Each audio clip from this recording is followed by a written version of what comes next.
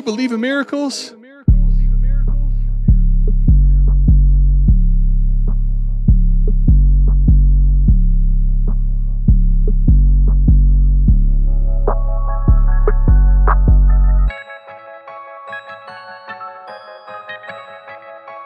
We got Fizzle in the house. Fizzle, what's good, man? Fizzle, glad to have you here. Let's go. This the South Harmon Podcast. Glad you here today. Hit that Patreon link if you here to stay. Dynasty best ball, that's my favorite way. 40 chess trade show, let's make a trade today or check a AMA. You know Adam at the ATM. Mike always in the building, he gon' stay with him. They gon' start every show off with their own trade. Fantasy's a big ocean, they made their own wave. Make sure you tapping in Tuesdays and Saturdays. Tuesday night, Saturday morning, ain't no better way. Hit that notification bell when the news break. Go subscribe right now, don't get the news late. Destination Devi, that's the team. Dynasty football, man, that's my favorite thing. I remember Biggie said it was all a dream. Now people watching on their phones and computer screens. Welcome to the team. Let's start the show.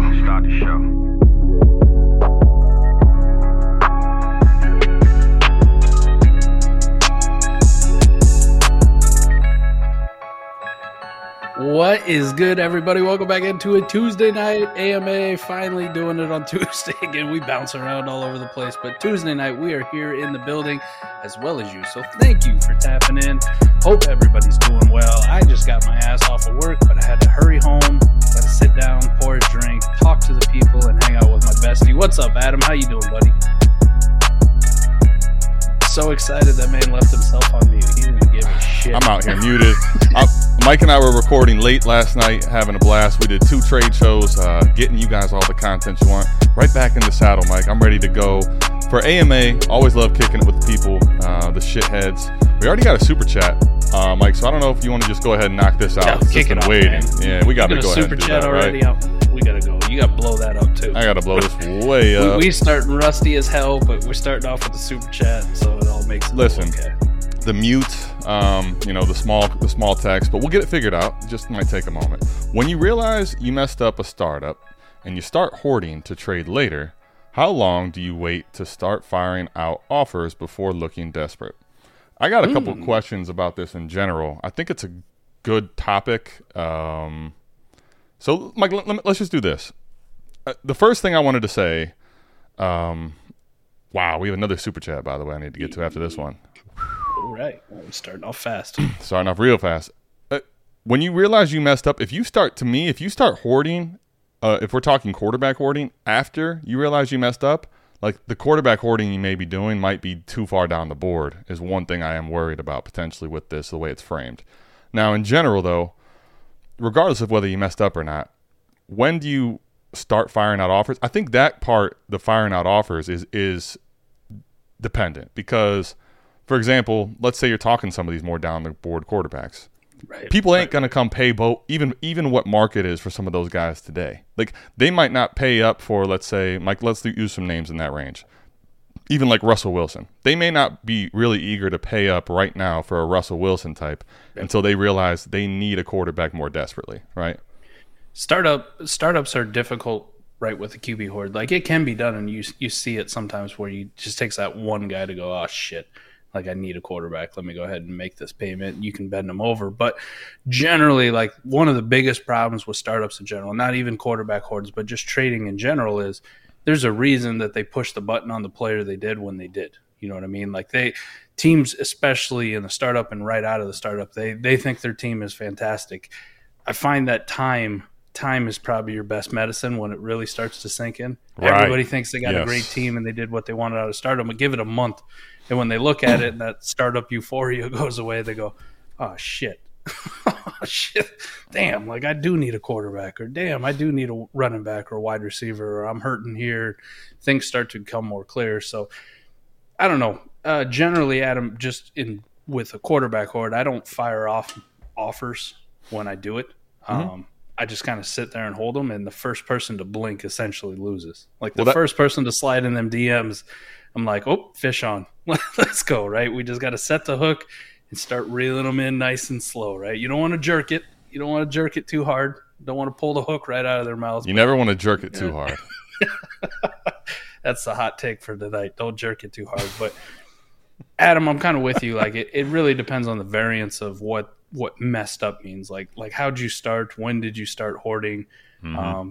If you made your first 3 picks and they ended up being quarterbacks, or maybe you skipped one in there, you could still pull it off. But if you started hoarding at, round 7 and you have 6 shitty quarterbacks nobody really cares about, yeah, you may get an offer or two, or you may get something that's a little bit more valuable than where you took that person in ADP, but it's just not as appealing. It's not as sexy, right? Like trading Bryce Young or CJ Stroud in a quarterback hoard, much more appealing than trading away Jared Goff. Right? There you go. People are more willing to pay for those guys than they are the shittier quarterbacks. Yeah, and there's 2 layers components to that for me. One, if you think about when you're in a startup, right? Now, go back to a league that you have, if you've been playing long enough, that's at least a year removed and more like 2 years removed. And you start telling me outside of the first round clear-cut picks where guys were taken in the startup. You're not going to remember. The more it gets away from the startup, you're not going to remember where they go. So when you go to ask in a quarterback hoard to trade up into the draft, right, by a round, that's so much more on the manager's mind right now in the startup. They're just seeing that pick number in the board the way it's falling. The second thing is what you were talking about, Mike, how, right now when you look at a lineup, most people are just going to say, oh, my team's good. I don't need to make this type of a move. And a lot of times in June when people are drafting, they're going to start plugging players into their so-called lineup that are probably young and not necessarily difference makers in points per game. And sometimes it takes a while before the season's actually happening for them to realize, oh, shit, I need to try to make some things up here. That's when the quarterback hoard a lot of times will become more appealing. But I'll say this, the point you made too, Mike, about not firing out offers initially. Like if I start getting offers into me and I make the first deal on a quarterback hoard, then you can start firing out offers because the market's been set. What you don't want to do in the looking desperate part of this is just start firing out offers to all the managers in your leagues on this quarterback hoard, because now you're looking like you're at their disposal when really it's the other way around. Right. You always seem more desperate if you're the one sending out the offers, right? Like I'm when no one's bought them. Yeah, I want you to come in. No, I'm good, man. I'll pass. Yep. Oh, I pulled up the super chat from Jay, so we really appreciate it. Jay, man, unable to tune in tonight due to a new work schedule. Just doing my due diligence. Appreciate you guys. $50 super chat while he can't even make it. Jay's one of our guys, El Gancito. He's been Savage, do you remember, basically as long as the tier's been around. Love you, man. Looking forward to kicking it with you at the expo, and appreciate the due diligence and showing the love, dog. Appreciate you, Jay. Really do. Appreciate it. And you know what? We got another Savage guy in here showing some love. Mr. Wonderful. Okay. Part 1. What's your all-time GOAT favorite league settings to play in, i.e. starters, rosters, special scoring, etc.? Okay. I love the question 1. Part 2. Thoughts on 14-team leagues. Do y'all enjoy them in BB? You boys are GOATs. Wow. Oh, thanks, Mr. Wonderful. Appreciate the super chat. Adam, I'll start. All-time favorite GOAT favorite league settings. So starters, somewhere between 12 and 13 usually feels real good for me. 14, that's a little bit too deep. 11 feels a little bit shallow. 12 to 13, I'm very comfortable with. Rosters, 35 or above, man, total, period. Like, that's what I like. I like those bottom, like 5, 6, whatever the bottom's going to be, especially in best ball leagues if I'm doing them, to be those guys where I can roster the lawn darts, the Hunter Longs, if I still believe in Hunter Long, and it doesn't hurt my roster construction. You start getting under 30, those guys got to go. Like, they got to go. They got to hit the waivers. So 35 always feels real good. Special scoring, points per first downs, like a half point per first down, I really enjoy. Stick movers, it really helps them.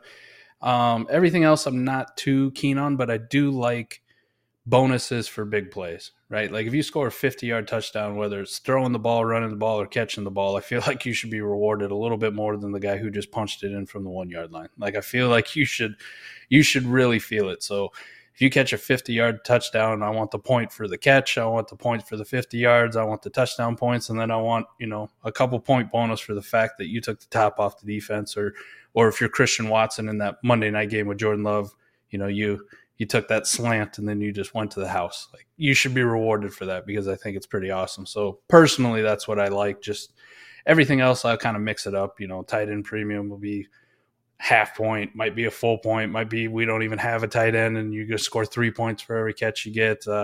Quarterback scoring, I flip-flop between 4 and 6 for passing touchdowns.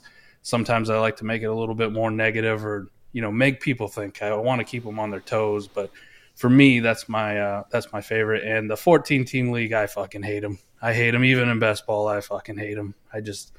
They put so much scarcity on the quarterback position. It's almost unfair. Does bring in a little bit more strategy, which is kind of nice, but it's just so hard in 14-team leagues, especially if you don't have the quarterbacks in a 14-team Superflex best ball league. You ain't doing shit. And you need multiple. See that last part you said right there is the reality of 14-team leagues, because the guys that have quarterbacks, the teams that have the quarterbacks or have a surplus, love them some 14-team leagues. The teams that either whiff on the Superflex quarterback or weren't in a position to really get them because of the board. Like, for example, we talk about in a startup, Mike, if it's a snake startup where you're at the 112, like, you're at a disadvantage, but maybe you can double tap. Like, if you're at 114, I mean, in a 14-team league, because the quarterbacks are going to go ahead of the skill players, like, you basically by the 114 are out of the top 12 a lot of times in some of these drafts. Right. Man. So, like, what do you do? That makes it even worse. So I think that's part of the problem with 14-team leagues is it's really hard to have well-rounded league where everybody can get a decent team. And then the reality is if you're set up without the quarterbacks, you have to try to tank just to get them. I don't mind them, but I'll say I much prefer a 12-team league to a 14-team If I'm going to do a 14-team league, I think auction startup is mandatory. If you want it basically has to be. It has to be. Because you hit it on the head. I mean, we've seen 14-team startup drafts on Superflex with, just average quarterback scoring, what we normally think of. And whoever's picking at 14, like you mentioned, it's, you might see 12, 13 quarterbacks go in round one, and you're sitting there at 14 going, all right, I'm going to start Daniel Jones and Russell Wilson as my first 2 picks, and you're just chasing everybody else. You don't feel good about it. You go, well, I got 2 of them. But the guy who's got Mahomes at 1 goes, I don't really give a shit who my second quarterback is. Like, I have an advantage over all you chumps. I'll take skill player on the way back. You left me some really awesome ones. And then, in the third round, I'll take Jared Goff. And I'm like, boom, I already got the leg up on you at quarterback. I got the leg up on you on the first skill player. It's stupid. And another point to that, when it's not a auction, if it's auction too, but if you're in a startup, especially in a 14-team, and you're newer to that format, like, you really won't understand until you go through it how crazy early the QBs go. So, for example, like, if you're in that back half, right? So you're like, man, it just feels like I'm forcing QB here and I'm chasing to take one here. Like, so let's say you get 2 skill players you feel really good about. You may not realize, though, like, you're not going to be able to wait till the 4th to get a Goff or a Cousins. Like, now you watch those guys go in the 3rd, and now you're sitting there like, holy shit, what have I done?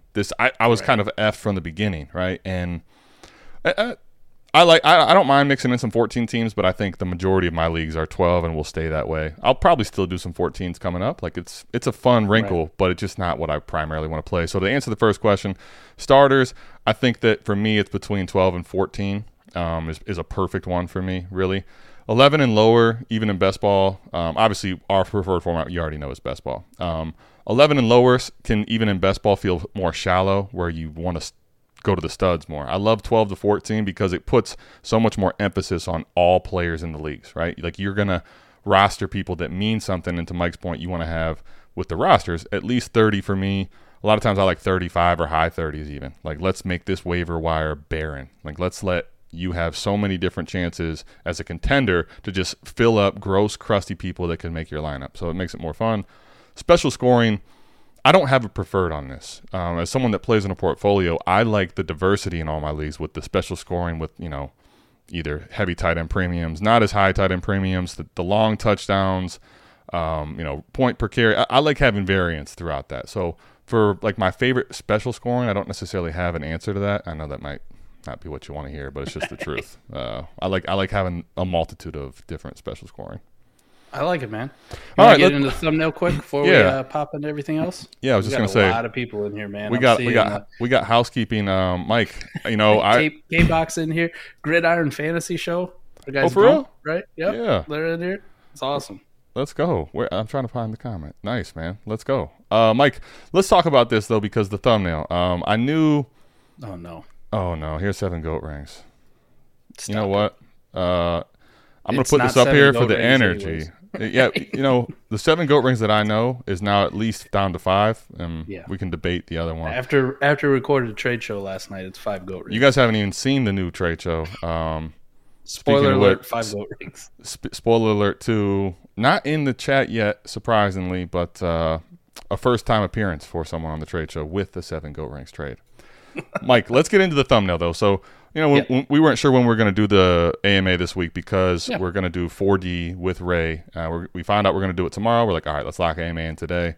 I'm like, all right, I got a thumbnail for Mike. I already said it. I just don't know when we're going to drop it. I'm like, here you go, man. You title it. So I'm going to let you kind of take away what your thoughts are on the thumbnail, the player.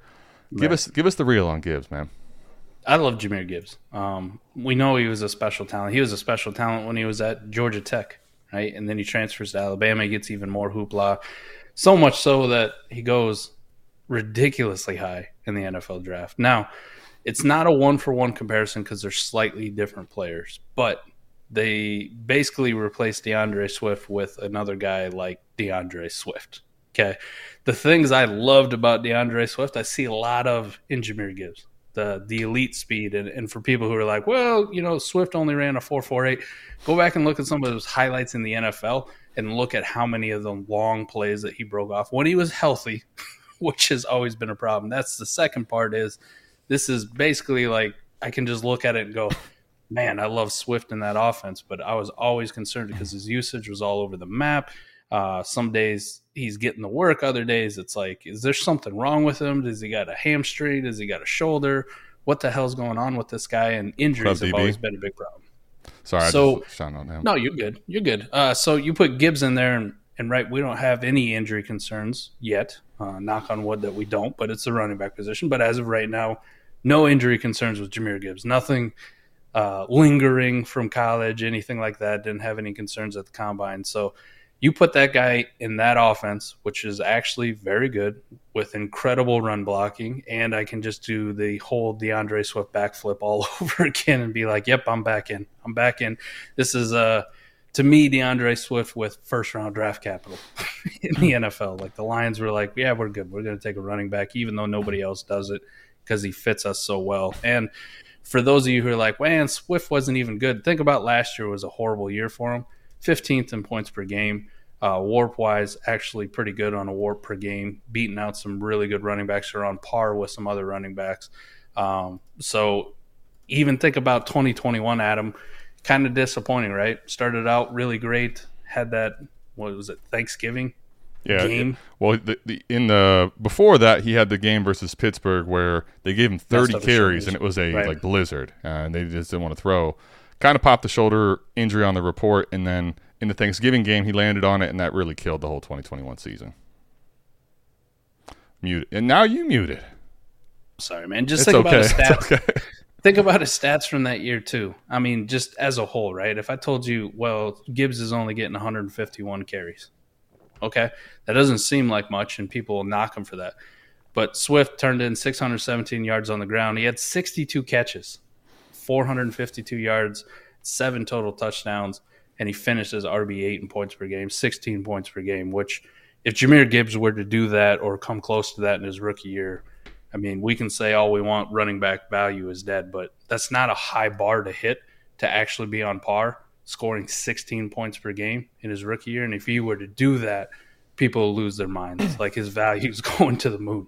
We're going to talk about he's already, RB5 on Keep Trade Cut, which – feels a little rich. I mean, you could make the case, especially for some of the other vets, the McCaffreys, the Saquon Barkleys. I love Nick Chubb for this year. Like you can make the case for some of those guys in just points per game. But imagine if a rookie comes close and finishes, top 6, top 7 running backs on the year. We're going to get excited for him. So there's still room to grow, even though it does feel a little rich at number 5 already. But you could see it, outside of, probably Bijan Robinson. Like if we're talking about it this time next year, it's like Gibbs 1 or Bijan 1, Gibbs 2. Just plain and simple. Yeah. I think to the point you're making, right? If you go back and it's hard to do. It's hard to kind of go back in the time machine and not live in this world where we know what the future outcome was, right? But if you go back and you can try to detach yourself from what we know today, and you think about the 2021 year, Campbell was newer to the team, obviously there, and Mike, I just ran the warp for what it's worth, weeks 1 through 11, which was before the injury, to your point, for DeAndre Swift. He had the shoulder injury, landed on it. Right. Mike, here's the crazy part. When you think about it, most people don't even think very highly of DeAndre Swift, really through that point. But he's a top 25 guy, and I just pulled up a random league, which is half PPR, which basically, honestly, isn't even the best for his skill set. But I'm looking, he's a top 25 guy. He's over 1 in warp. And the big thing to me is this.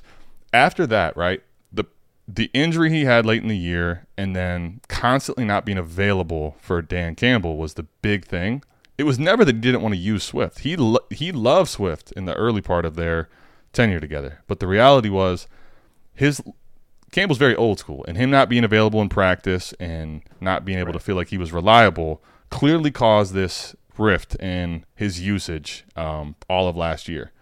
And you think about what this trade, what the trading of him plus this pick means when you look at the skill sets of Gibbs, right? And when you take a running back in the top 12 and you're elated, like they were going crazy when they drafted him. Like they just won the Super Bowl. They hadn't made the playoffs in how long? They just acted like they won the Super Bowl.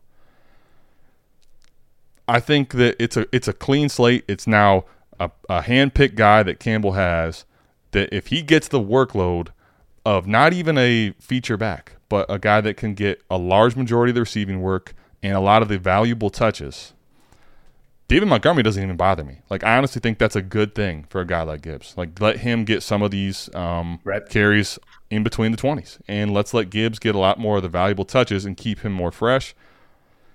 I'm interested to see how it plays out. I know that, for rookies, it may take him a little longer to start in the first few weeks, but if you're patient with Gibbs, I do think the ceiling for him is, I'm not going to say unmatched, but it's very near the elite in ceiling.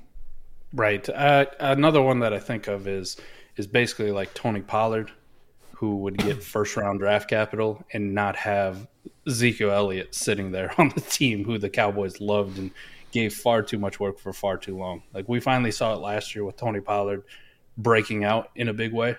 RB8 on the year. Again, another guy pushing 16 fantasy points. But you look at even Pollard, his career high in receptions, 39.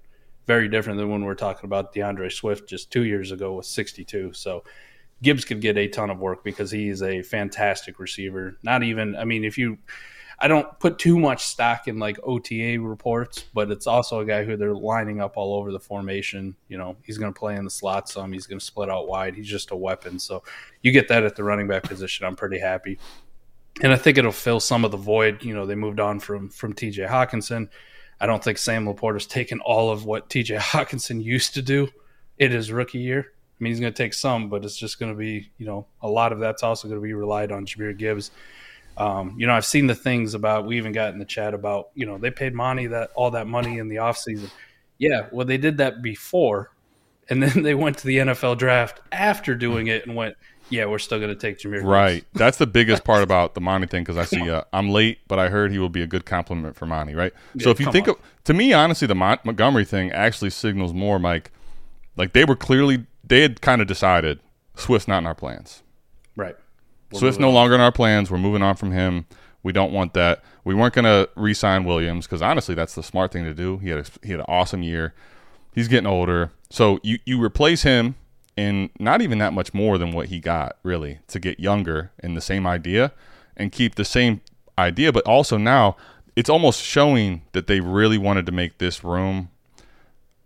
And it's crazy in the NFL that doesn't value the running back position, right? You sign a guy like Montgomery to decent money in the offseason, and then after that, you're like, yeah, we want a running back that's not even the first running back off the board in the top 12. That shows you how high they were on Gibbs, and they were really wanting to retool this whole running back room. I think with a guy like Goff, too, this is another little point I'll make.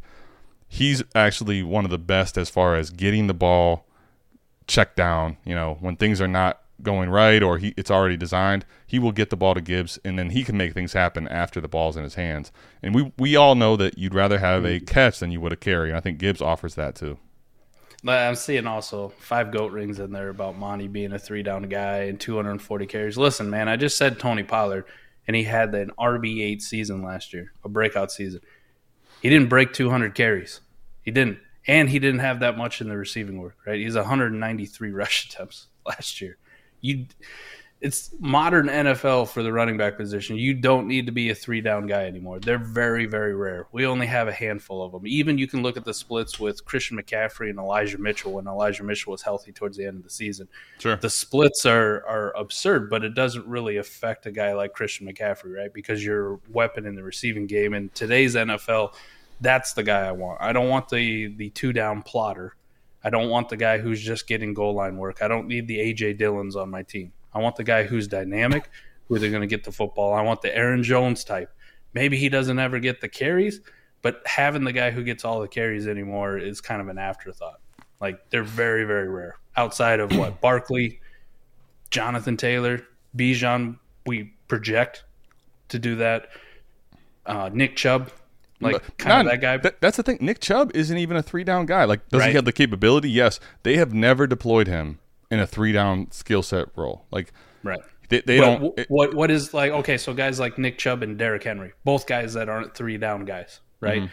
But what are they doing? They're getting all the carries, they're getting all the goal line work, and they're extremely explosive with their runs, right? No, Derrick Henry's got there, like a highlight reel. So does Nick Chubb of just you take a power handoff up the middle, and all of a sudden he's gone 60, 70 yards, right? It's easy for them.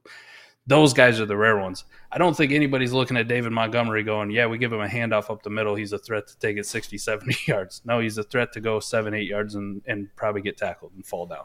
Like, that's what he does. There's very few. Breece Hall didn't have that type of a workload. Not saying he's not capable, but how they deploy them, right?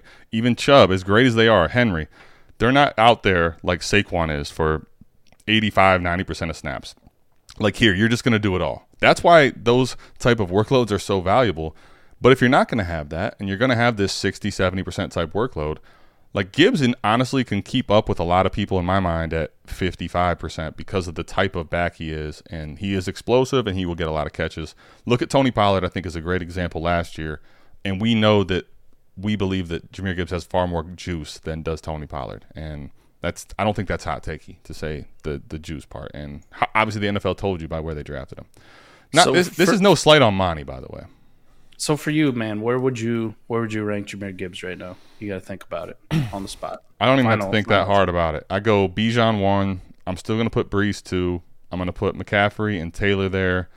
And I think he's tied for me. I'm going to probably lean Barkley. So I think I'm going to put him at 6 at the lowest. Like, he's 5 or 6 for me at running back. That feels right. That without even like thinking about you, like I'm just pulled it up and I'm like, I bet he's at 5 or 6 for me, and he's at 6. Right? I got Barkley just, and then there's no one after that makes any sense. Like, I can't put anyone behind. I can't make an argument. Maybe like I want to do the Austin Eckler thing just because he keeps producing. But I'm not going to lie to you. The whole change in the Kellen Moore splits with running backs and shit, man, the guy had a weapon like Tony Pollard and it still didn't use him enough in the passing game, which Austin Eckler gets a ton of. Little concerning, but I'm going to put Austin Eckler behind him. Nick Chubb I do love for this year, but Jacobs, Najee, Kenneth Walker, Travis Etienne, Henry, like I can't make a case for any of those guys over Jahmyr Gibbs. I'm with you.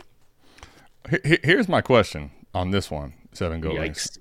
But I actually like Walker still, but how do you do that? Like, how is your argument for Gibbs? Monty is in the way, but then we see them draft Zach Charbonnet as the 3rd running back overall to obviously get into the workload of Kenneth Walker. Like, I just from a sheer process evaluation of assets, I don't know how the argument for Gibbs is that Monty's in the way when Walker just had a great rookie season, at least in fantasy, and they drafted a 2nd round running back. So I guess that would be my I'm not even going to argue it. my curiosity on that one. All right, so let's get some questions. I was gonna say we got to get some questions. If you guys want another King story later on, let me know. I got a great sports story that I could give to you later. Shit, we got time. No. Just go ahead and drop it down. We'll do it. We'll do it later. I don't want to make sure they want to do it. We got a bunch of questions here. We've been sitting for half. Okay. I mean, we're a half hour in, dude. Like I'm gonna get it to them if they want to hear it. But if they don't, they don't need to. Right. Here we go. Because here's what I'm thinking. Slenmo is asleep right now. This question's been sitting there. I don't even know what time this was. It doesn't have the stamp, but this was in there before we started, right? He's over in Europe. He's definitely asleep right now. I got a great Slenmo story for you too. Last time I was doing team reviews, I did 4 of them, and Mello was fighting me so hard that it's the wee hours of the morning now, and all of a sudden a new face pops into the Discord, and it's Slenmo who's just waking up, and I have not been to bed because he's over in the UK, and he's having his morning coffee, and I'm hammered, and we had a nice conversation. I guess kind of. I was hammered. I'll be asleep for the live, but wanted to drop in and ask about pick hoarding. At what point are you willing to overpay for a pick on a rebuild? Is your 6th first worth more than your 5th first? I think this is a convoluted question, but to the first question and then the specific final question, Mike, what do you think? I think there's probably like tiers as far as they matter. We did a whole episode on this on 4D Chess, right, about pick hoarding, and kind of the conclusions that we had was, if you've got 8, 9, 10, like it's really hard to miss in the class, even if everybody sits there and makes you take every single one, right? Like, fuck them, you take them, you got to pick them. I'm going to make you do every one of these. It's hard to miss. You're going to have some, but you're also going to have a lot more hits that are going to weigh all your misses. So it's a complete wash, if not in your favor. I would say like getting your 2nd first is kind of in a tier. Getting your 3rd or 4th is like the next tier because now you have a certain percentage. 5 or 6 really doesn't matter to me. I guess you could say like you got half, but it's kind of like the same thing. Getting like 8 or 9, probably a big deal. Probably a big deal. I would say I don't really want to overpay for any of them. That's kind of the point. Well, yeah. To the first question, overpay for a pick. Yeah. If I'm going to overpay for a pick, it would be what is someone's considering to overpay for a generic. When I look at, like, let's say, shout out to the website, and it's a league simulator, and I'm like, yeah, this is the one I want to bet on. Like, I'll overpay in generic sense because I think this is a top 4 pick. I would say that's the one thing that also carries over to the second part. There's a couple things. One, just like when you have 6, like when you have 5, you have enough to go buy basically anyone. Adding a 6 obviously is the same thing.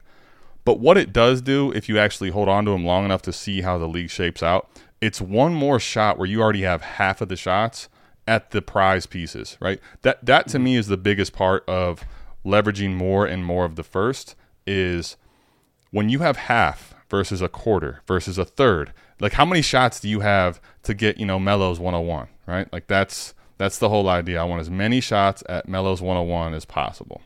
The chat is fucking wild. I'm sorry. I'm not laughing at you. I'm not laughing at you. I'm seeing it. I'm seeing it. You got Melo up here. Give us the fucking LeBron story. We got 4 sheep rings. It's crazy. It's crazy. Chat this is what AMA is all about, man. We got Goat Rings getting all kind of I don't know if we want to call this love, hate, or all the above in the chat. We got Barry's out here saying he's dead.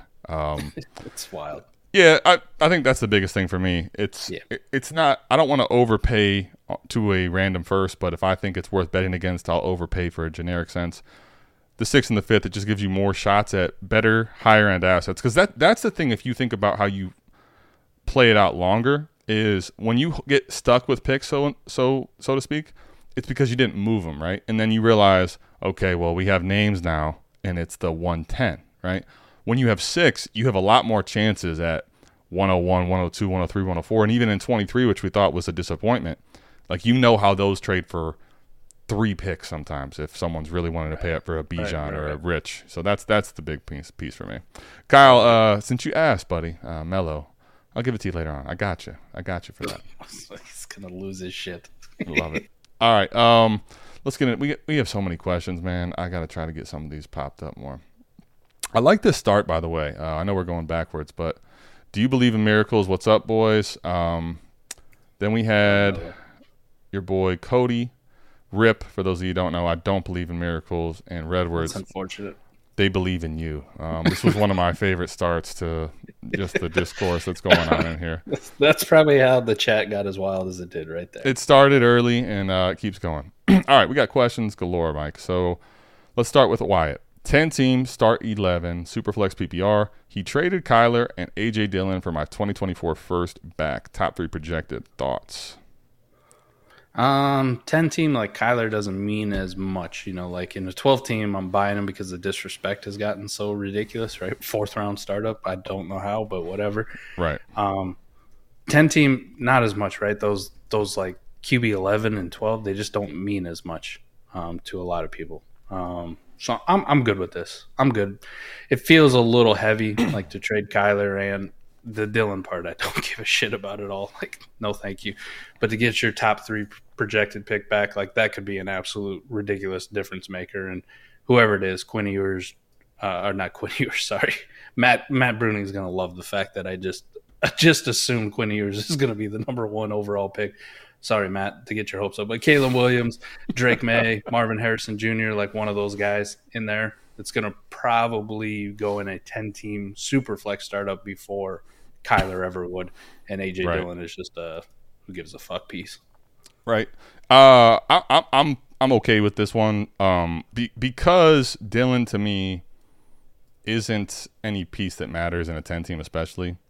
Like in 12 team, I can still kind of, as much as I don't love him, get behind he's still worth something, I guess. In 10 team, I'm like, dude, I really, like, I already don't like him in 12 team, but he's worth something. Like in 10 team, if you have to start A.J. Dillon in 10 team, that means that like Aaron Jones is hurt and he's smashing unexpectedly, or your team blows, period. Like those are the 2 scenarios. That's it. I'm fine with this, especially if you have a chance to make it in a 10 team and you have decent enough quarterbacks like Marvin Harrison Jr. Right. In 10 team, we saw, Mike, we talked about this looking at Warp, which you guys will see in a week from now when we look at the trade shows. 10 team leagues, sometimes these 10 team leagues in Warp, the wide receivers are every bit as valuable as the quarterbacks because of, how replaceable a quarterback is in a 10 team league. Yep. That's a big thing. Right. Warp opened our minds to that one. Yeah, and it's, we don't play in 10-team leagues, frankly, but exactly. that shows you. We have 11 friends, not 9. And some of us, I don't even think these guys are my friends. I like to just beat on them up here. Kyle's out here beating. This house is a prison. I'm playing it bullshit. I mean, these guys are literally doing the Step Brothers in the streets, Mike. This is what's happening behind our backs. We're gonna have a riot if I don't get this LeBron story, I think. Okay, you want the LeBron story now? Is that what's happening? We need it. All right. So, I'll go ahead and I'll give it to you then, since you want it. So, take a rewind back in time. Let's go time machine on it. All right.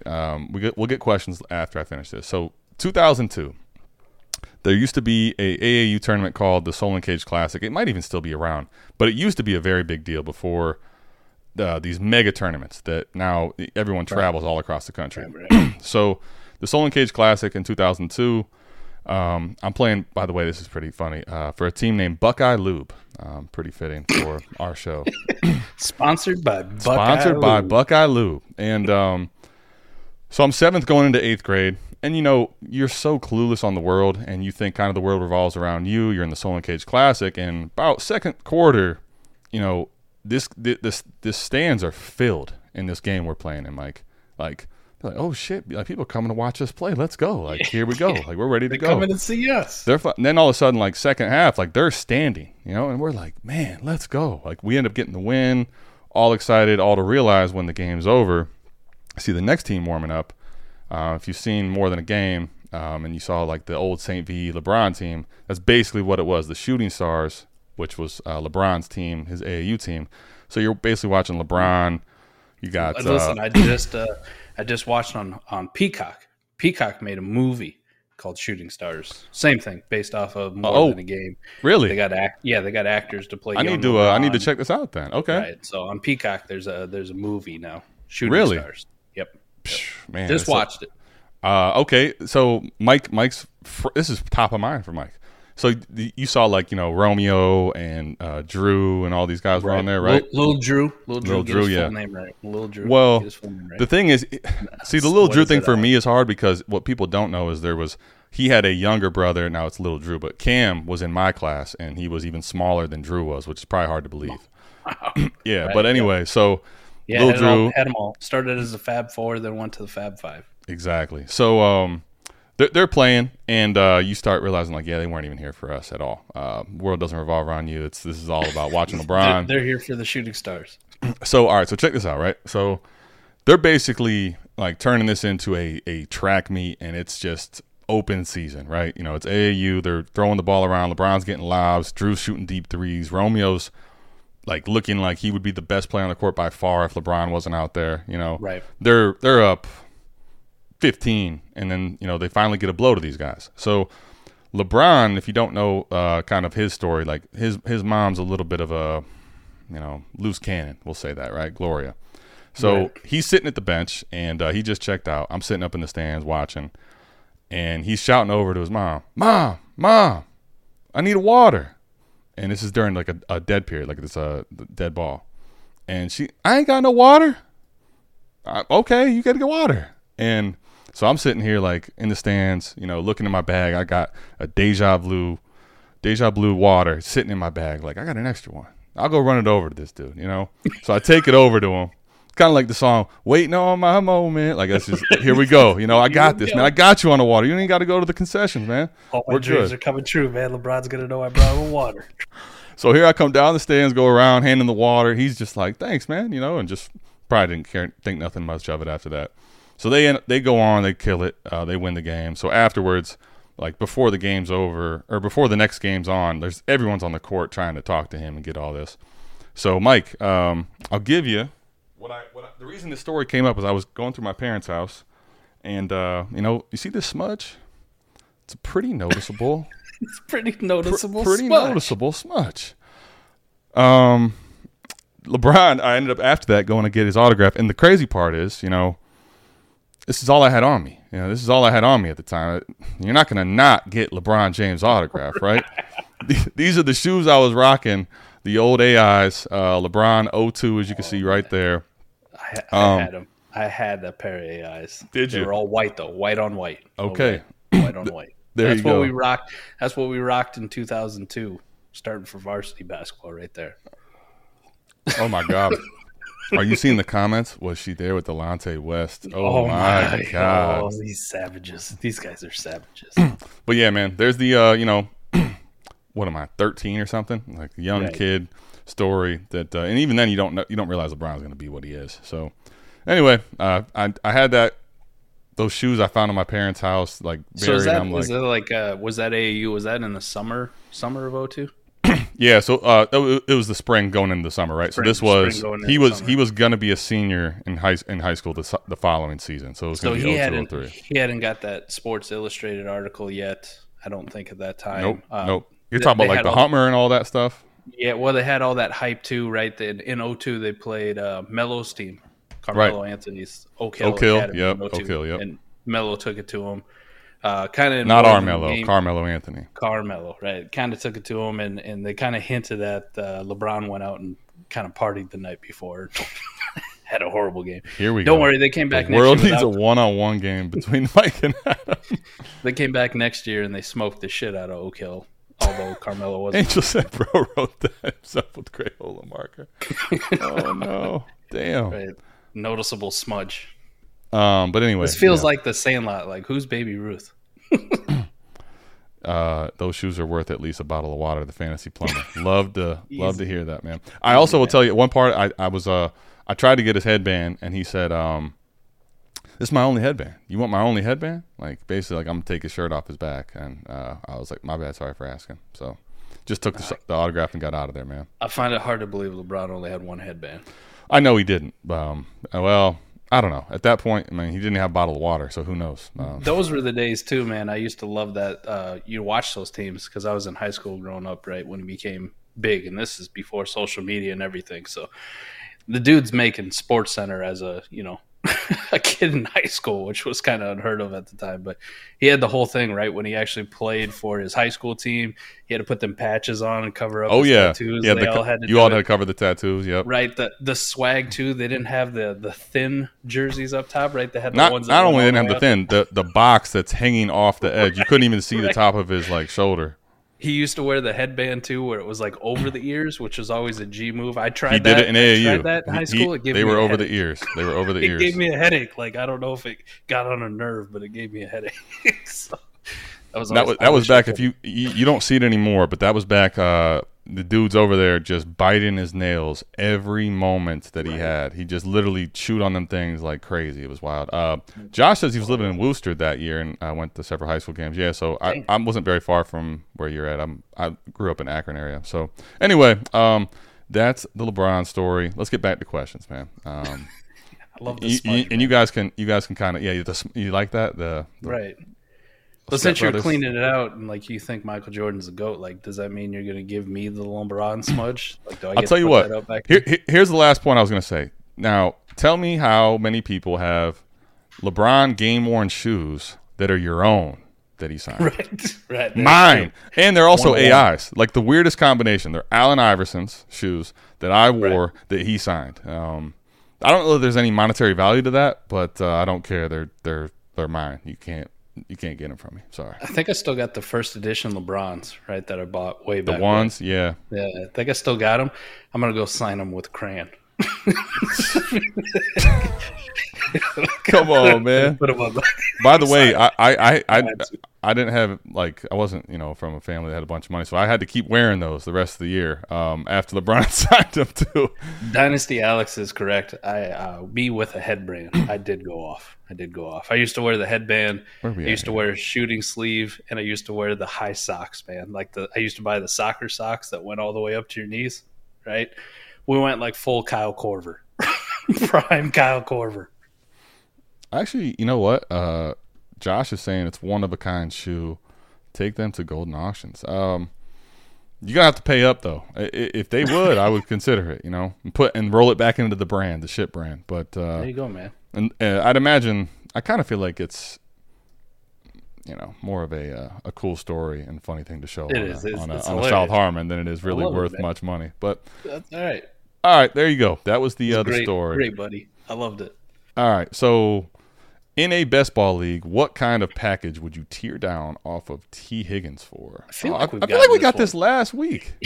I don't know last week, but we've definitely got it maybe a couple times on this show. I mean, I'll still answer it. I really feel like we had the same question last week. Yeah, I'm probably looking I don't think you can get a tear down that's meaningful to Chris Olave, Garrett Wilson, Jalen Waddle, DK, Cooper Kupp, Smitty, Drake London, JSN, right? Everybody's going to go, well, they're basically the same.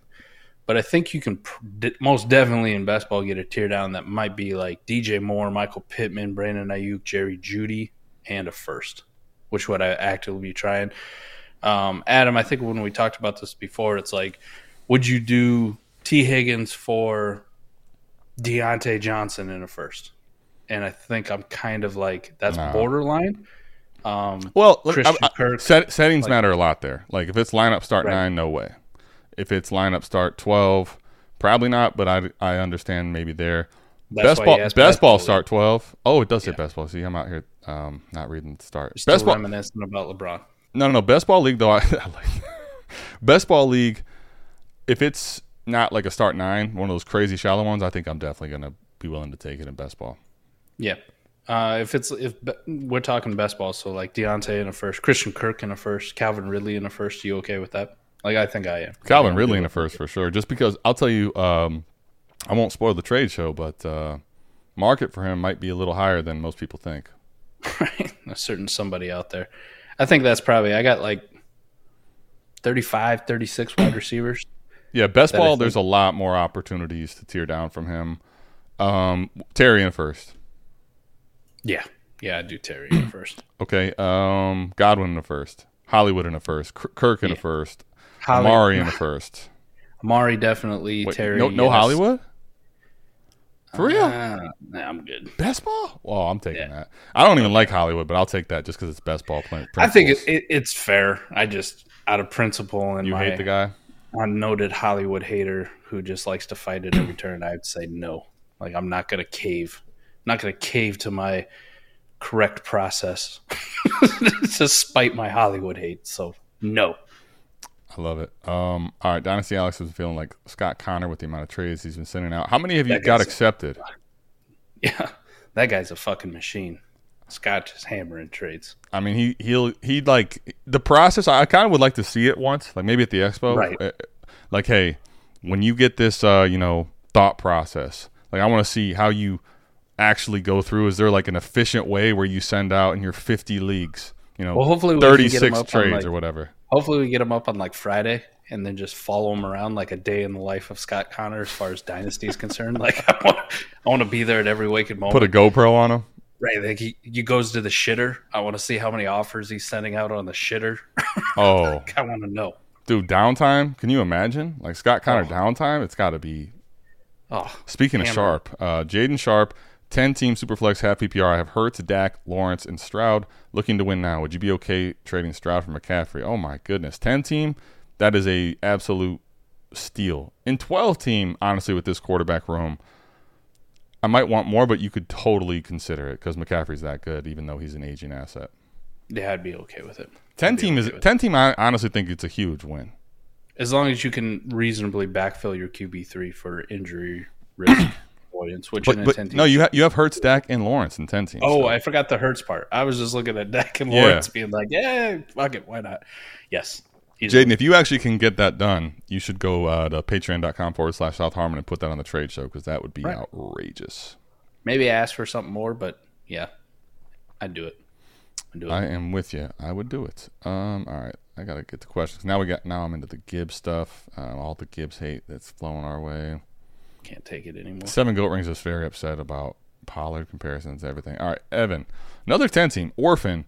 Superflex start 11, Mike. Tiered PPR, half point for the running back, full for the wide receiver, 1.5 tight end. Quarterbacks are Allen Hurts. Running backs are Pollard, Rashad White, Kendre, and other bodies. DeAndre Hopkins, Ridley, Myers, and shit at receiver.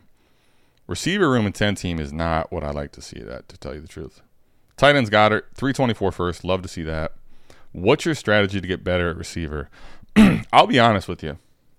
What I've seen in Warp in my lack of playing in 10-team leagues, I'll give you what I think. And I think the economy here is going to be very driven by receivers from what I've seen in Warp and how I see the leagues. And like what I see all the time in those 10 teams, like the last question, Mike, like someone can actually roster 4 of the top, 20 quarterbacks because as long as you have one of the top 12, you're okay, right? Like the Warp on the lower ones isn't as high, but the wide receivers we see a lot of times in Warp, especially when it's half PPR at running back and it's full at receiver, is huge. So like I feel like the economy for receivers here is very heavy and is what's going to make like truly getting the elite difference makers at receiver much more difficult in this format. I'm not going to lie, when I look at it, right, it's a 10-team super flex. You're average to below average at tight end. You're elite at quarterback. Your running back room is not good. Your wide receiver room is not good. Your tight end position is not a positional advantage at all in 10-team. Right. So you already have 324 first. I'm looking at it going like, instead of me trying to fight an uphill battle and like fight it off, why don't I just sell D-Hop, Ridley, Goddard, Pollard, Rashad White, Kendre, if somebody really wants to buy them. I'm going to hold on to these quarterbacks, but let me see if I can get 4 first, 5 first, 6 first, right? And just really try to set it up where I'm going to have Allen Hurts, and then I'm going to hit the top of 24, whether it's quarterback, whether it's, setting myself up with Marvin Harrison Jr., or whether it's setting myself up with Brock Bowers, some of these running backs that are coming in, and really try to shoot for 24, 25 to compete. You can do it, but it's like, all right, so you take Ridley in one of those first and you try to move up into an elite game changer position, right? You take Jacoby Myers, like a first added onto him isn't going to buy you probably what you want to actually like do anything. And then you're also setting yourself up with one of those firsts is probably your own, and now you got to trade that away, and you're setting yourself up for somebody just getting a gift if like Pollard goes down. shit, I'm starting Rashad White and Kendre Miller at running back, and my receivers aren't like gonna carry me. So I think, to be completely honest, if this is my team, I'm going the other way with it. I'm keeping Allen and Hurts unless somebody gives me a Godfather offer. I already got 324 first. I'm selling the rest of this shit. Just you take it. So your idea is to go get Marvin Harrison Jr., basically. Go try to hit the elite studs in 24, make my pick better, as well as, try to hit a Rocket Sanders, try to hit a Travion Henderson, try to hit one more quarterback, that might carry, Caleb Williams is everything that people say he is, right? Even though I don't need him because I have Allen and Hurts, I could trade him for a massive haul that gets me in the conversation of getting an elite wide receiver. I'm just thinking start 11 because, okay, the quarterbacks aren't as scarce, so, their market won't be as high. But right. These two guys, their warp is high enough that even in start 11, it makes a huge difference over the other quarterbacks. So, your edge there still matters like it would in a 12-team start 11. The problem, though, like Mike's saying, is because it's a 10-team, other teams are going to have better running back rooms and better receiver rooms than they would in a 12-team league, right? Which basically means these ones, which are serviceable at best in a 12-team league, are definitely below par in a 10-team league. I would say, I could see the way Mike's talking about doing it. I would also say that if you're able to lock down, let's say you can trade the other two first and get into the elite conversation with a receiver, it's worth it. But what I probably think is the easiest the passive least resistance is to go get Marvin Harrison Jr. and then also sell off assets to give you better chances at getting 24 picks. If you're dead set on contending right now, it's going to take a lot to get better at receiver, man. Because in 10-team, you basically have to trade, Mike, in my opinion, really high. You got to trade into the top 12 dynasty receivers. It's got to be Chase, Jefferson, Lamb, Wilson, A.J. Brown, that type of a player in a league like this to actually jump you into a positional advantage at receiver. Otherwise, you're kind of fighting age in an uphill battle at your depth is not that great. Here's what I love about it, though. If you've got the league simulator tool, you can plug this in. That's a great point. Evan, if this is a sleeper league, you can plug in on our website, southharmonff.com/ and you go to Warp. If you sign up for the Warp tool, you can see the Warp on this league. And then on top of that, you can do the league simulator, see where those 24 first look, where your team projects versus the league, and then make a better decision on, do you want to tear it down or do you want – and keep Allen and Hurts at all costs in this for the record. But either way, do you want to tear it down with the idea of competing in 24, or do you want to go maybe make moves to win right now? Right. I'm with you. Unless it involves something where somebody really wants Josh Allen and they're like, I'm not as high on Joe Burrow. I'll trade you Burrow for your Allen and you can get another piece. Right? Those are the kind of where you'd move those quarterbacks. But most cases you're going to want to keep them. Fizzle's in the building. As you know, I'm a Dallas fan for life. I recently took CD over Chase in a startup. If this is actually recently, Fizzle, man, why? You can root for him all you want. I mean, I like CD a lot too, but just the market on Chase is crazy. You could probably trade away Chase later for a CD, but he's got to be excited to see Dez coming to the Expo, man. You seen that? He's elated. I saw his Twitter post with all the jerseys. 6 jerseys. He even got the Saints jersey in there, the Dez Bryant Saints jersey. Speaking of which, if you Fizzle, I don't know if you saw the shoe. You can take. I guarantee you can take those jerseys there and get Dez to hook you up with a signature. Maybe drop him a song. You'll be good to go. Right. Just drop him the intro to all of our podcasts, right? He'd be like, this is fire here. I'll sign every one of these. I can't believe, man. It's crazy. He's doing a show with Luke every week, man. I could not believe that. Wild. It's pretty cool to see him very, very into the space of fantasy. Right. I love seeing that. I love it, man. I also saw, for those of you that know, Lisa Ann is going to be at the Expo. Yeah, saw that. That's coming. Cool. I was excited about that one. I don't know. Fantasy Productions, Chase has been really good. He just always just seems like he's just lacking, but we're also comparing him to Justin Jefferson, who's a god amongst men at this point. So value-wise, definitely Chase over Lamb. But, hey, sometimes you just got to go get your guy. right? I understand that one. I probably wouldn't do it 95% of the time, but if you're a big CeeDee Lamb Dallas fan, whatever. I'm not going to knock you out. I'll make fun of you in the league chat. Right. But I mean, here I'd be like, all right, I understand it. Fizzle, you're my guy. I understand it. Typically, though, like if you're doing a lot of the process, if you're doing a lot of the process stuff right, like you can afford to go ahead and take your guy a couple times. It's just, right. You know, it's not a good process move, but hey, you want to root for your guys. I get it. Mike, and then it's about Mike, and we're talking to Mike. So I'm literally clueless as to there's too many Mikes. Any good Mike Evans dump off trade ideas? I feel like I might end up having to sit on him till retirement. I think this is totally league dependent for me. Right. Man, he just feels like one of those guys that he's probably worth more on your team, league format, depending, than he's going to fetch you in a trade. I don't know. Can you get like a lawn dart? In reality, it's a lawn dart shot of like Rashee Rice in a second. Like, would that be enough for you? Like, if you really wanted to get off Evans? Here's the thing. Right now, I'll tell you my idea is selling him in June is a terrible idea. Period. He's so. We were talking about this on one of the shows recently, Mike. Like it felt like about 3 years ago in the offseason, Mike Evans started feeling geriatric. So now it's like he's really old. I think right now market would basically tell you that like you could probably get a second for him, and that's to me too light. If you can get Rashee Rice in a second, I think I would probably do it with the idea of if I can flip Rashee Rice again right away.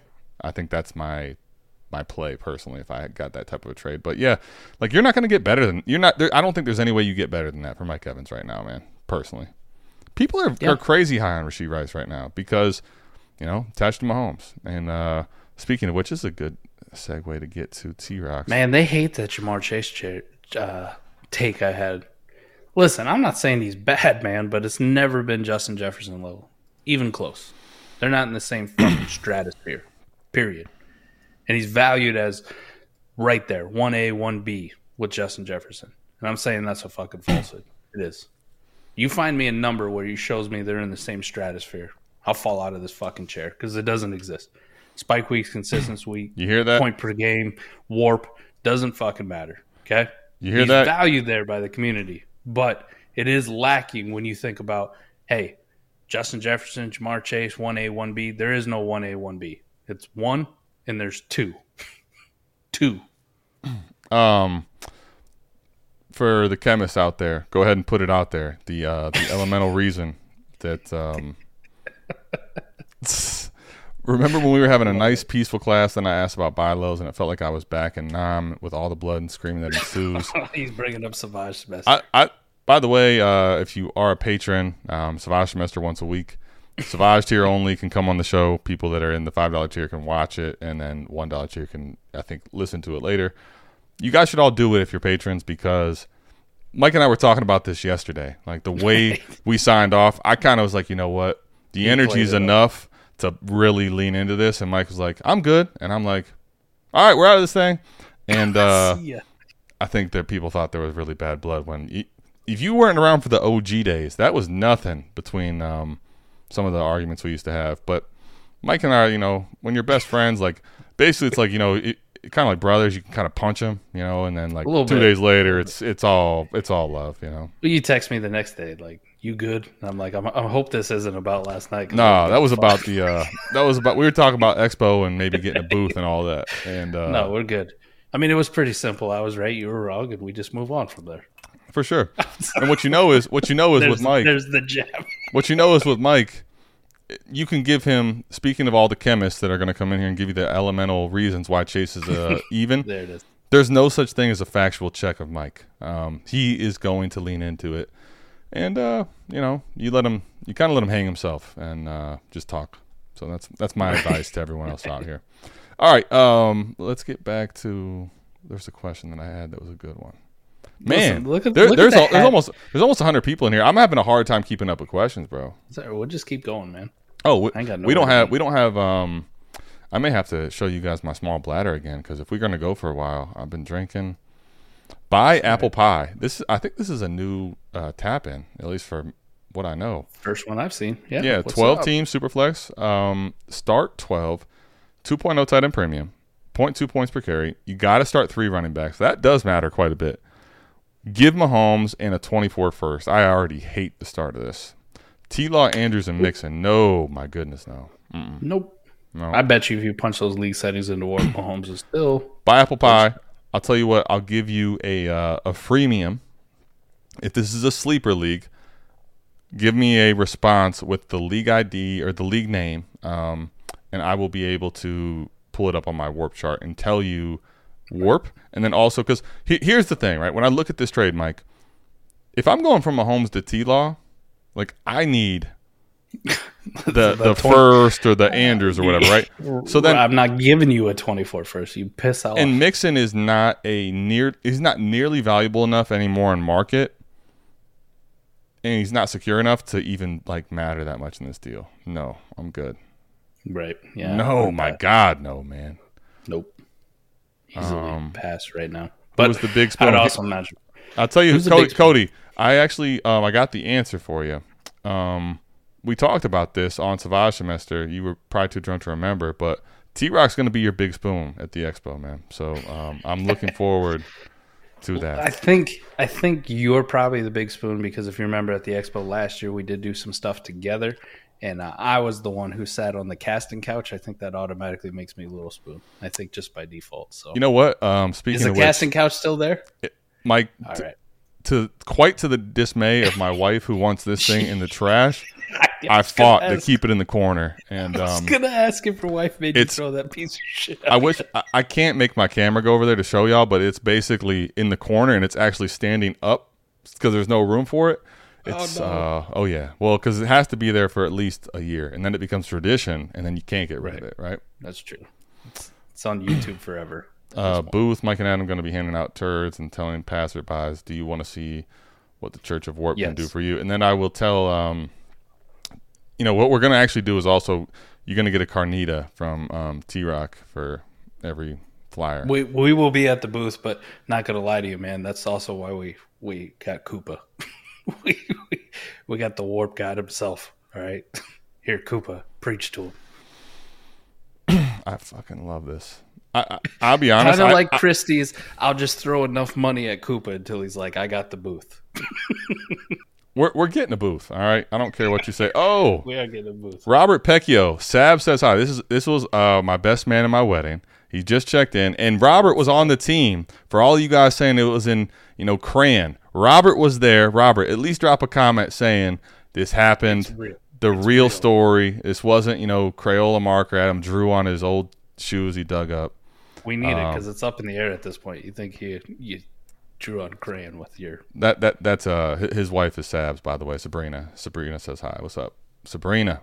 All right, Mike, let me ask you this question here. Superflex start 10, 12 team lineup, PPR, Bateman, or a 25 second. Like I know there's this worry of the cortisone shot, but this seems kind of silly, man. Bateman. But it's 25 feels way too far out, man. Even if you were panicked. Yeah. Would you do it for a 24 second? Probably not, but I could at least see someone that's like, I'm just scared, and they'll take the 24 second because it's safer. It doesn't have the upside, but it's safer, right? In their mind. 25? No way, man. Personally, I want Bateman pretty easy there. If Bateman ends up struggling this year and doesn't get to play a full season and all that, like I'll still hold him. Let me ask you this one hard-hitting question then. Would you take this? Would you take this pre-Debro being on here? Yes. There's no like I still like Bateman. I've been very high on Bateman. I was just asking. There's no way in the world that I would a 25 second. No, man, stop. I can't. Oh, let's go. Here we go. Pecchio. I saw Adam dunk on Terrell Pryor. There you have it. What? No way. That was no way. Nice. Well played. Fuck's sake. Well played. I can lead a warp. Wow. Seance. What is going on? No, I know. I'm trying to figure out. I can't keep up with the comments, man. It's kind of crazy. That's good. By the way, that Chase take was spicy. Only people offended were fangirls in here that can't think for themselves. I appreciate the non-normal take on Chase. Most say he's wide receiver 1, no contest. I would say most people say he's basically 1A, 1B with Chase. And I think our point is, I see a scenario where when the target volume goes up, if for some reason they can't keep T. Higgins, he could be in the conversation. But right now what we've seen, the targets are not high enough and sustainable enough for him to be in the conversation with him and Warp. Market's totally different. I'm talking about just what they mean to you in points per game. Right. So he was fantastic, right? He had 1, 2, 3, 4, 5 weeks last year where he was a top 5 wide receiver. That's really good. Wait, I'm hold not on. gonna knock that. Angel says, "Give me the smudged AI sneaker over Bateman." Oh shit. That's Man, hard. do people hate Bateman or do they hate the sneaker? I don't even know at this point. Go ahead, I'm listening. But he also had 4 weeks, right? Wide receiver 43, 29, 29, 32, where it just doesn't really mean shit to you. Just doesn't. Jefferson, on the other hand, 9 weeks, top 5. The other 12, making your lineup. So, it's a big difference between the two. I get it. Chase missed some time, but it's not a conversation for me. And I did see something in there. I don't know who commented on it, but it was, what about the quarterback situation in 24 or something to that effect? I mean, just think about that in your head where you're like, what happens in 2024 if Kirk Cousins isn't the Minnesota Vikings quarterback? And then think about what Ja'Marr Chase has in Joe Burrow. Yes, is it a better quarterback he's had? Yeah, for the last 2 fucking years he's had a better quarterback, and it still hasn't mattered. Justin Jefferson is just good. I don't give a shit who the fuck's throwing him the football. Yeah. Brock Purdy. Justin Jefferson would still be wide receiver 1. He's fine. Yep. He's fine. Yep. Yeah. So has Bateman played a full season? Injury history is enough to sell. No, he has not. He is not, and I think the cortisone shot is what also kind of makes it a little scarier because now if you're looking at year 3 of him with injury-riddled season and not playing well and consistent, market there, even if he ends up being better, is the scare part of it, I think, for Bateman. I'm still willing to – for a 25-second, I don't care. I'll take the risk, man. I'll find a way to get that type of a pick back later. Right. Yeah, I'm in with you, too. I think it's a little bit too fucking low to sell Rashad Bateman. Now, if you told me 25 seconds, okay, we can have a much different conversation, right? We'll have process over players at that point. Yep. You got to come to the table correct, though. I'm with you there. All right, let's see what we got here. Oh, great! We got the fantasy plumber. Why buy any Baltimore wide receiver? I love it. This is my obligatory. It feels like I have to say it, right? Todd Monken. I think this is the perfect time for a Monken Todd name Monken drop. Offense. Why not buy? But see, I like to do analysis based on what the market does, and see the question being asked is the reason I'm buying Baltimore wide receivers too. Why buy any Baltimore wide receiver is I think a common narrative, which means that Zay Flowers is going later in drafts than I think he should, which means that Bateman's gonna. If I can buy Bateman for a 25-second, in a portfolio, you can get shots at guys really cheap in this offense. And with Lamar being paid and having reasons to play and feeling like he's a warranted valued player, and you have multiple shots at receiver and Monken, to Mike's point, at cost, I'm willing to buy quite a few of them.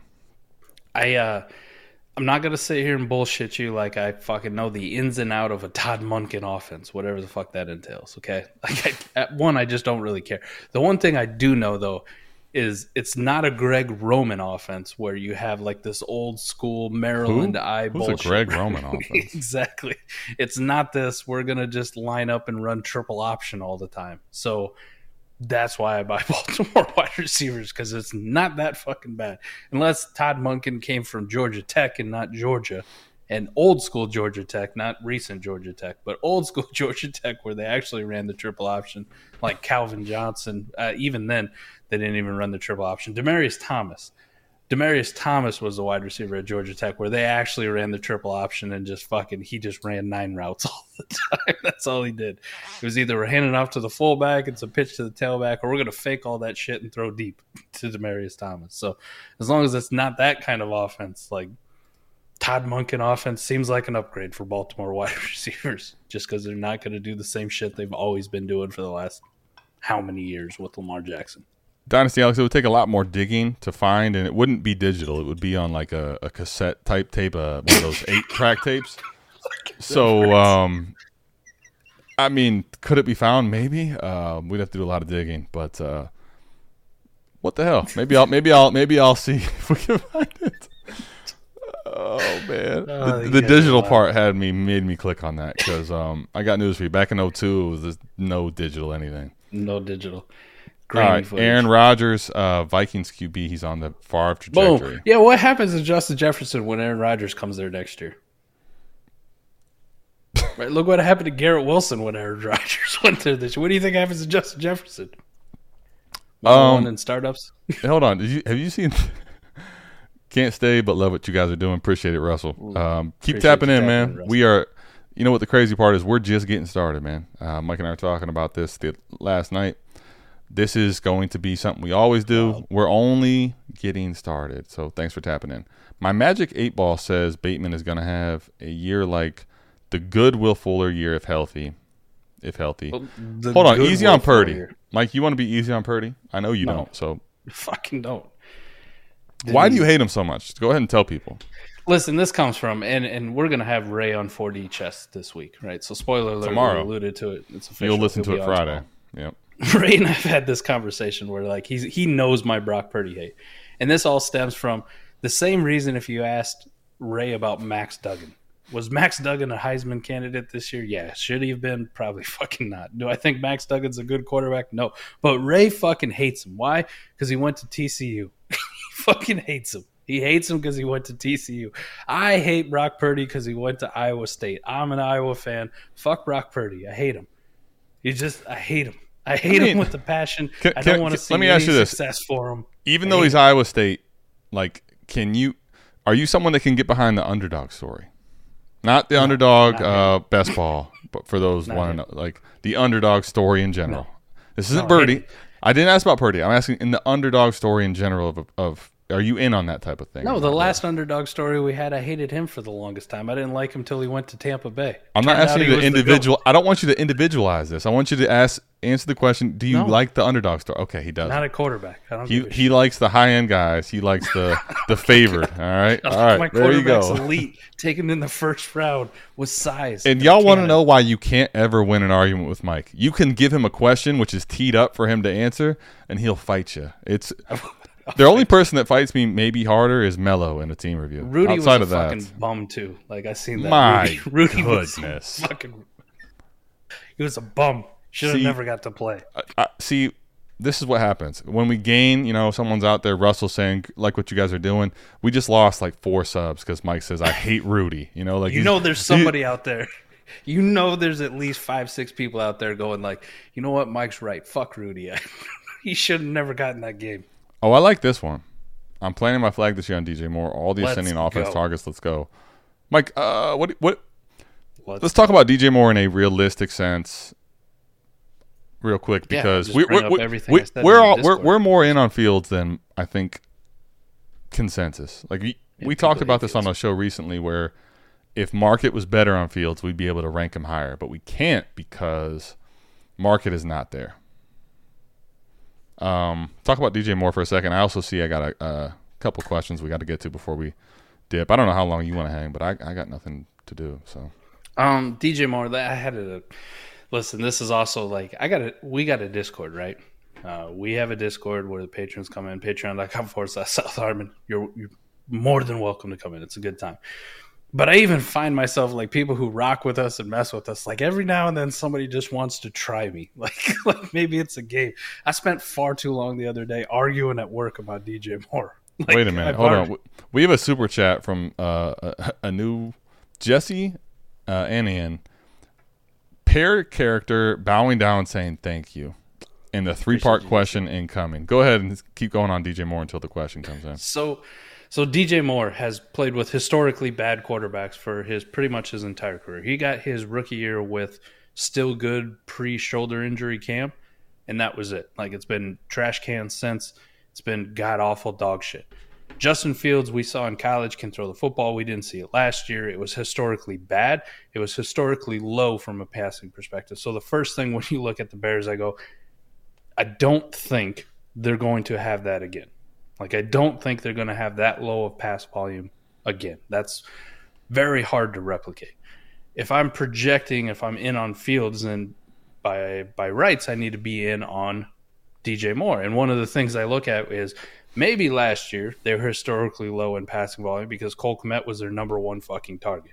Now, Cole Kmet's a fine tight end, but he definitely doesn't get you excited at the tight end position, and that's also why he ranks at like 13, 14, 15 or lower for a lot of people in dynasty ranks. Nobody really cares.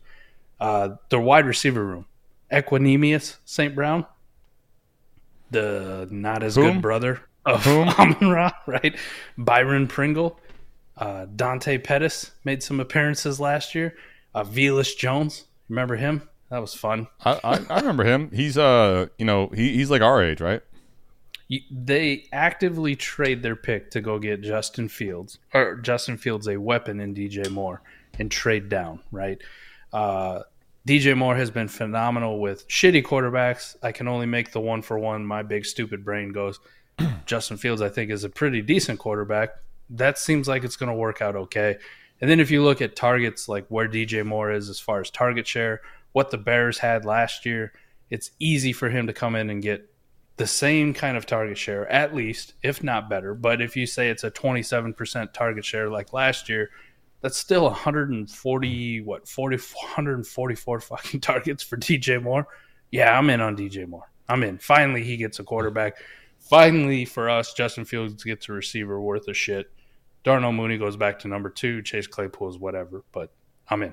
I'm in on all of them. Real quick, I just wanted to give you guys an illustration of what it looks like when Mike gets our viewership to get hate. I'm getting attacked. You guys are, right? See, here's the thing. Red Eye Jedi, by the way, I don't know you.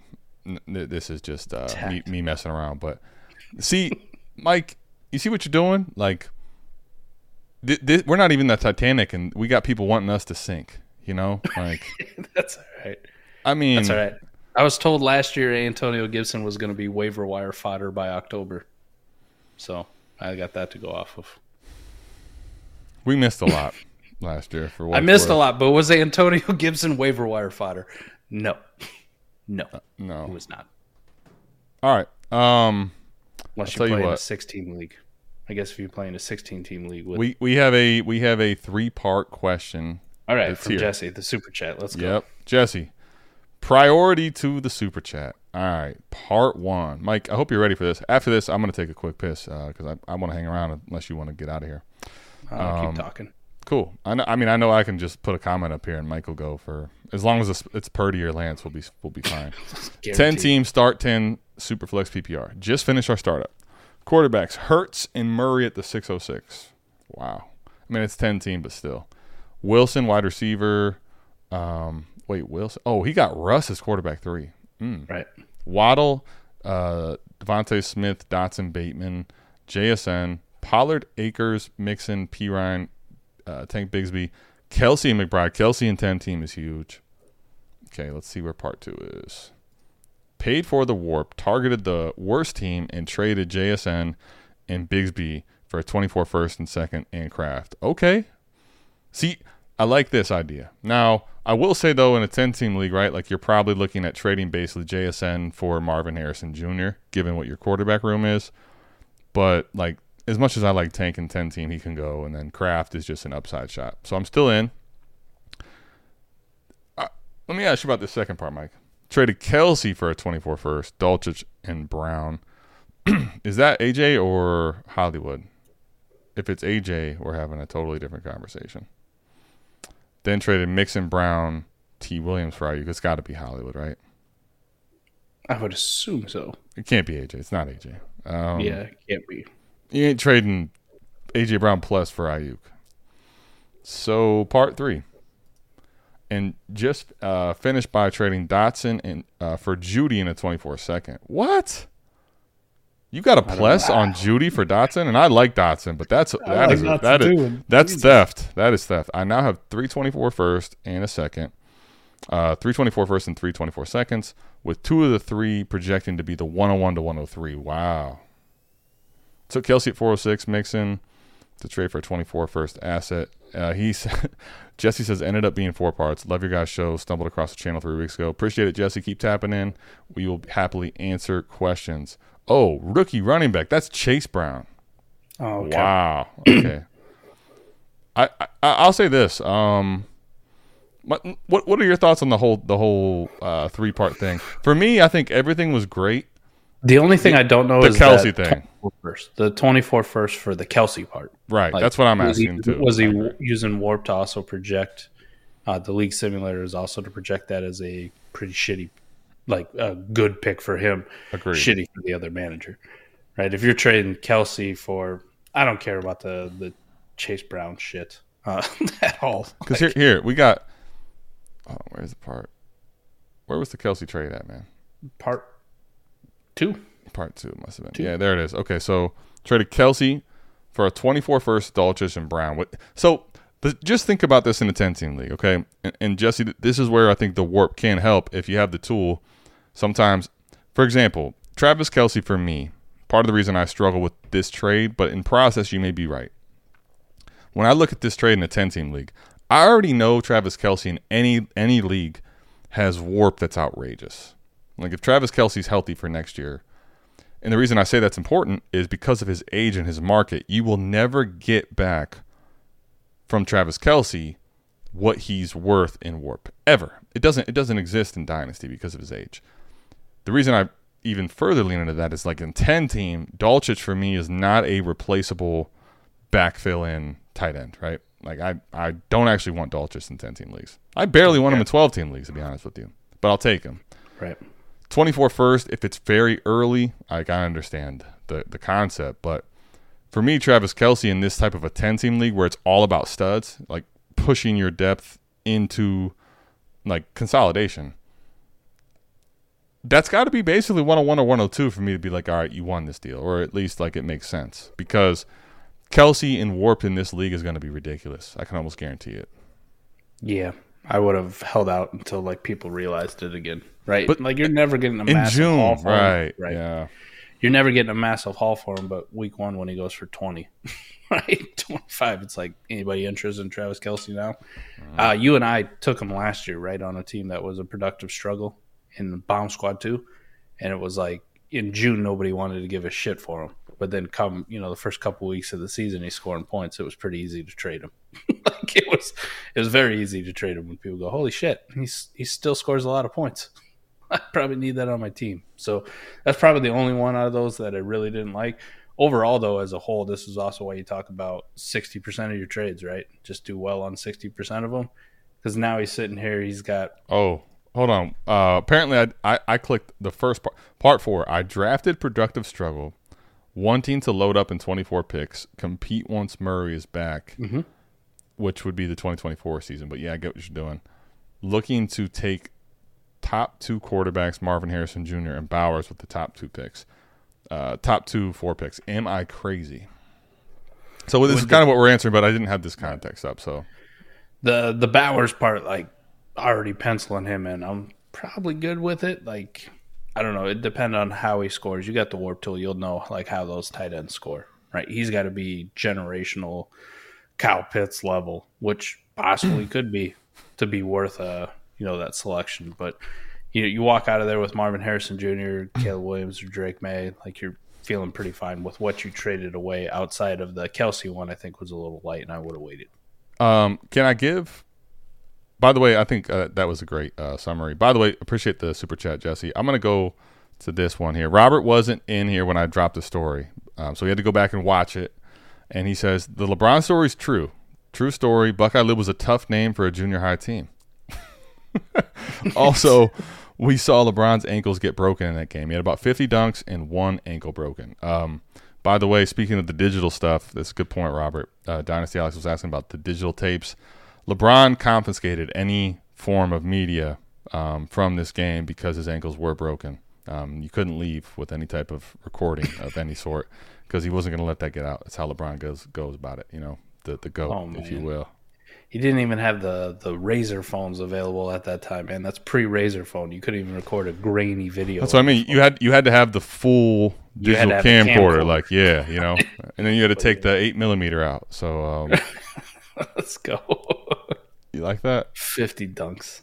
Just imagine. He did. And they're just throwing lobs. It was a track meet. 12-team Superflex PPR start 11 lineup. How close is Pickett? My Pickett for Ayuk. I know quarterback is king, but Addison is my wide receiver 1. Mac is my QB 5. So he's got 5 quarterbacks. I'm assuming Pickett's probably QB 4 then for him. Yeah, that's what he's alluding to. And he wants to trade him like a QB horde, one for one. Straight up for Brandon Ayuk. Pass for me, man. I'm not giving up that leverage. I'll take Ayuk, but I need a plus. Like I'm not doing it 1 for 1, right? Right. So that's what I'm saying. Like, yeah. Piss out of here. But let's talk about it though. Yeah. What's the plus look like? Like, what are you asking? Couple seconds. I think a second's fine. Just because one of the things we talk about too, Mike, since he has 5, is when you see a deal like that go through, now it's like you've kind of made it known that you're going to win, but it's reasonable, right? So people might actually come for the other quarterbacks and ask. Might come for now Mac Jones as your QB4. Circling back to that start question of the whole night, right? When do you start selling or sending out offers? Mm-hmm. Once you make it known what the market is and what the price is, and if it's reasonable, now you actually can make the quarterback horde in your favor. So I'll say this. I know what you're doing in process, but I think because you have the leverage at quarterback in Superflex, it's 12-team. You have the right to ask for a plus, which isn't like breaking them off, but making it known that the quarterback horde is real. Like if that makes sense. Just don't give up your leverage so easily. Exactly. Yep. Just because you're like, I only have Addison at wide receiver 1. That's fine. I'll ride with all these quarterbacks. Good luck to you guys. You're gonna need 1 or 2. All right, T-Rock. T-Rock wants me to tuck him in. Let's tuck him in then. Peace, T-Rock. We'll have a good time with you at the expo. Get yourself ready for riding dirty for Savage whenever that is. Right. And get that cat hat back out, I guess. I honestly, Mike, I missed that completely. And when I saw the screen capture, I was dying laughing. Adam, I missed it too, but I was cleaning up 6-year-old vomit all over my dining room floor at the time, so I kind of had a good excuse. And that's also a reason why, I can understand why Mike was in an argumentative mood. Like, he had to leave class and cleaning up puke and then... Well, what happened was her mom told her before she went to gymnastics that she could have 2 beef sticks. She ate 6 and then went to gymnastics and went to bed. And, I found all 6 beef sticks. Let's just say the search was over. I found them all. That is rough brutal. night for me.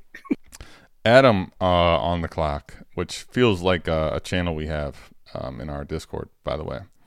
12-team Superflex lineup, start 10, half-point PPR. He got Kyle Pitts for David Njoku and my 25 first and second. I do believe in miracles. Okay. Mike. Okay. Listen, I just made this kind of deal not too long ago, but it didn't involve David Njoku. I was just going to say, man, the problem with this is that we're excited about Pitts. We like him. We still like Njoku. And I'll be honest, this is bordering on ruining the trade show for next week, but we got to answer the question. Right. There's an extra piece to this. There is. League. How valuable are tight ends? Right. So the half-point tight end premium in this type of format doesn't scream to me that warp is like high. Unless you believe Kyle Pitts is that guy who gets to the Travis Kelce level. Because here's the thing. You got the jersey on. Right. You got the unicorn. And if you're like, I really believe in maybe not even next year, but the following year and forward, he's different. The reality is, too, we talked about this. He's basically a receiver that's categorized as a tight end, which they're not going to remove that eligibility because of how, much he's been paid up for in the tight end market. So that part makes sense. I would say this: the 25 first and second, you can probably be okay with. But in a lineup league, Mike, like I would basically, the reason I say that, I need to know that the rest of your team is really rostered right. Like if you basically want to go against process for your love on Kyle Pitts, fine. But you better have 2 top quarterbacks. You better have a quarterback 3. Because what you don't want to do is in 2025 find out that your team's not that great and the warp difference from Njoku to Pitts isn't that great. And those picks become mid to early and you're hating it. That's honestly the biggest part to me is what does your team look like and can you really afford to risk this for that? I would say Cal. I saw the question or the comment in here from Flower Source too. Like Cal Pitts price tag.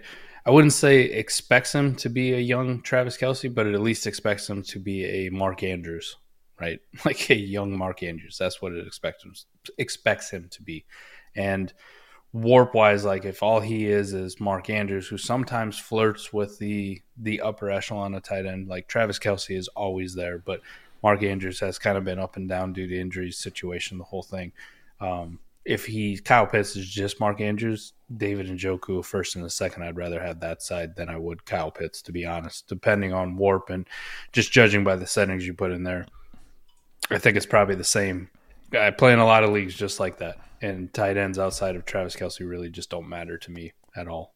That's probably been the biggest thing for Warp to go like, yeah, I'll just trade these dudes away. But that's why it's a forward-thinking move because, like, today in Warp, it's not the right play.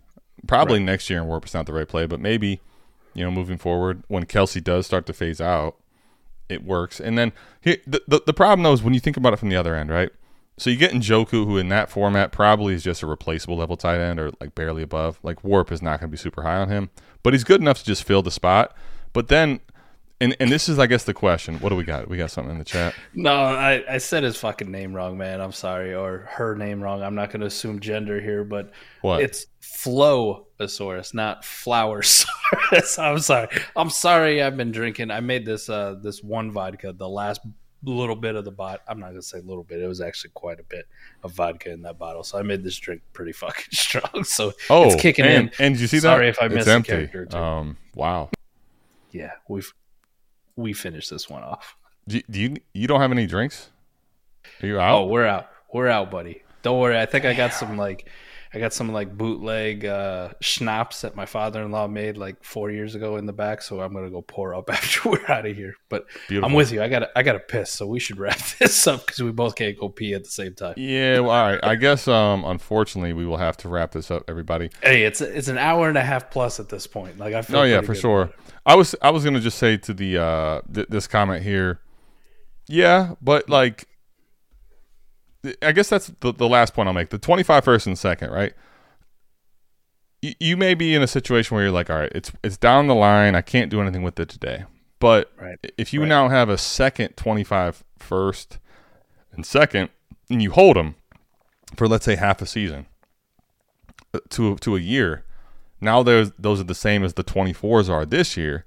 And when you think about, like, the bet against Kyle Pitts, as much as I love him, and you think I'm just not going to overpay to have an elite tight end in this format, and I'm going to build around having a, just solid one. Nothing crazy, but not going to win my league, but not going to break my league, right?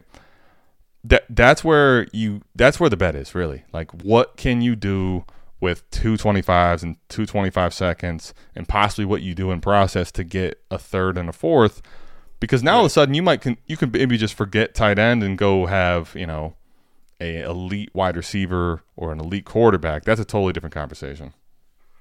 I'll say too, like Kyle Pitts is really awesome.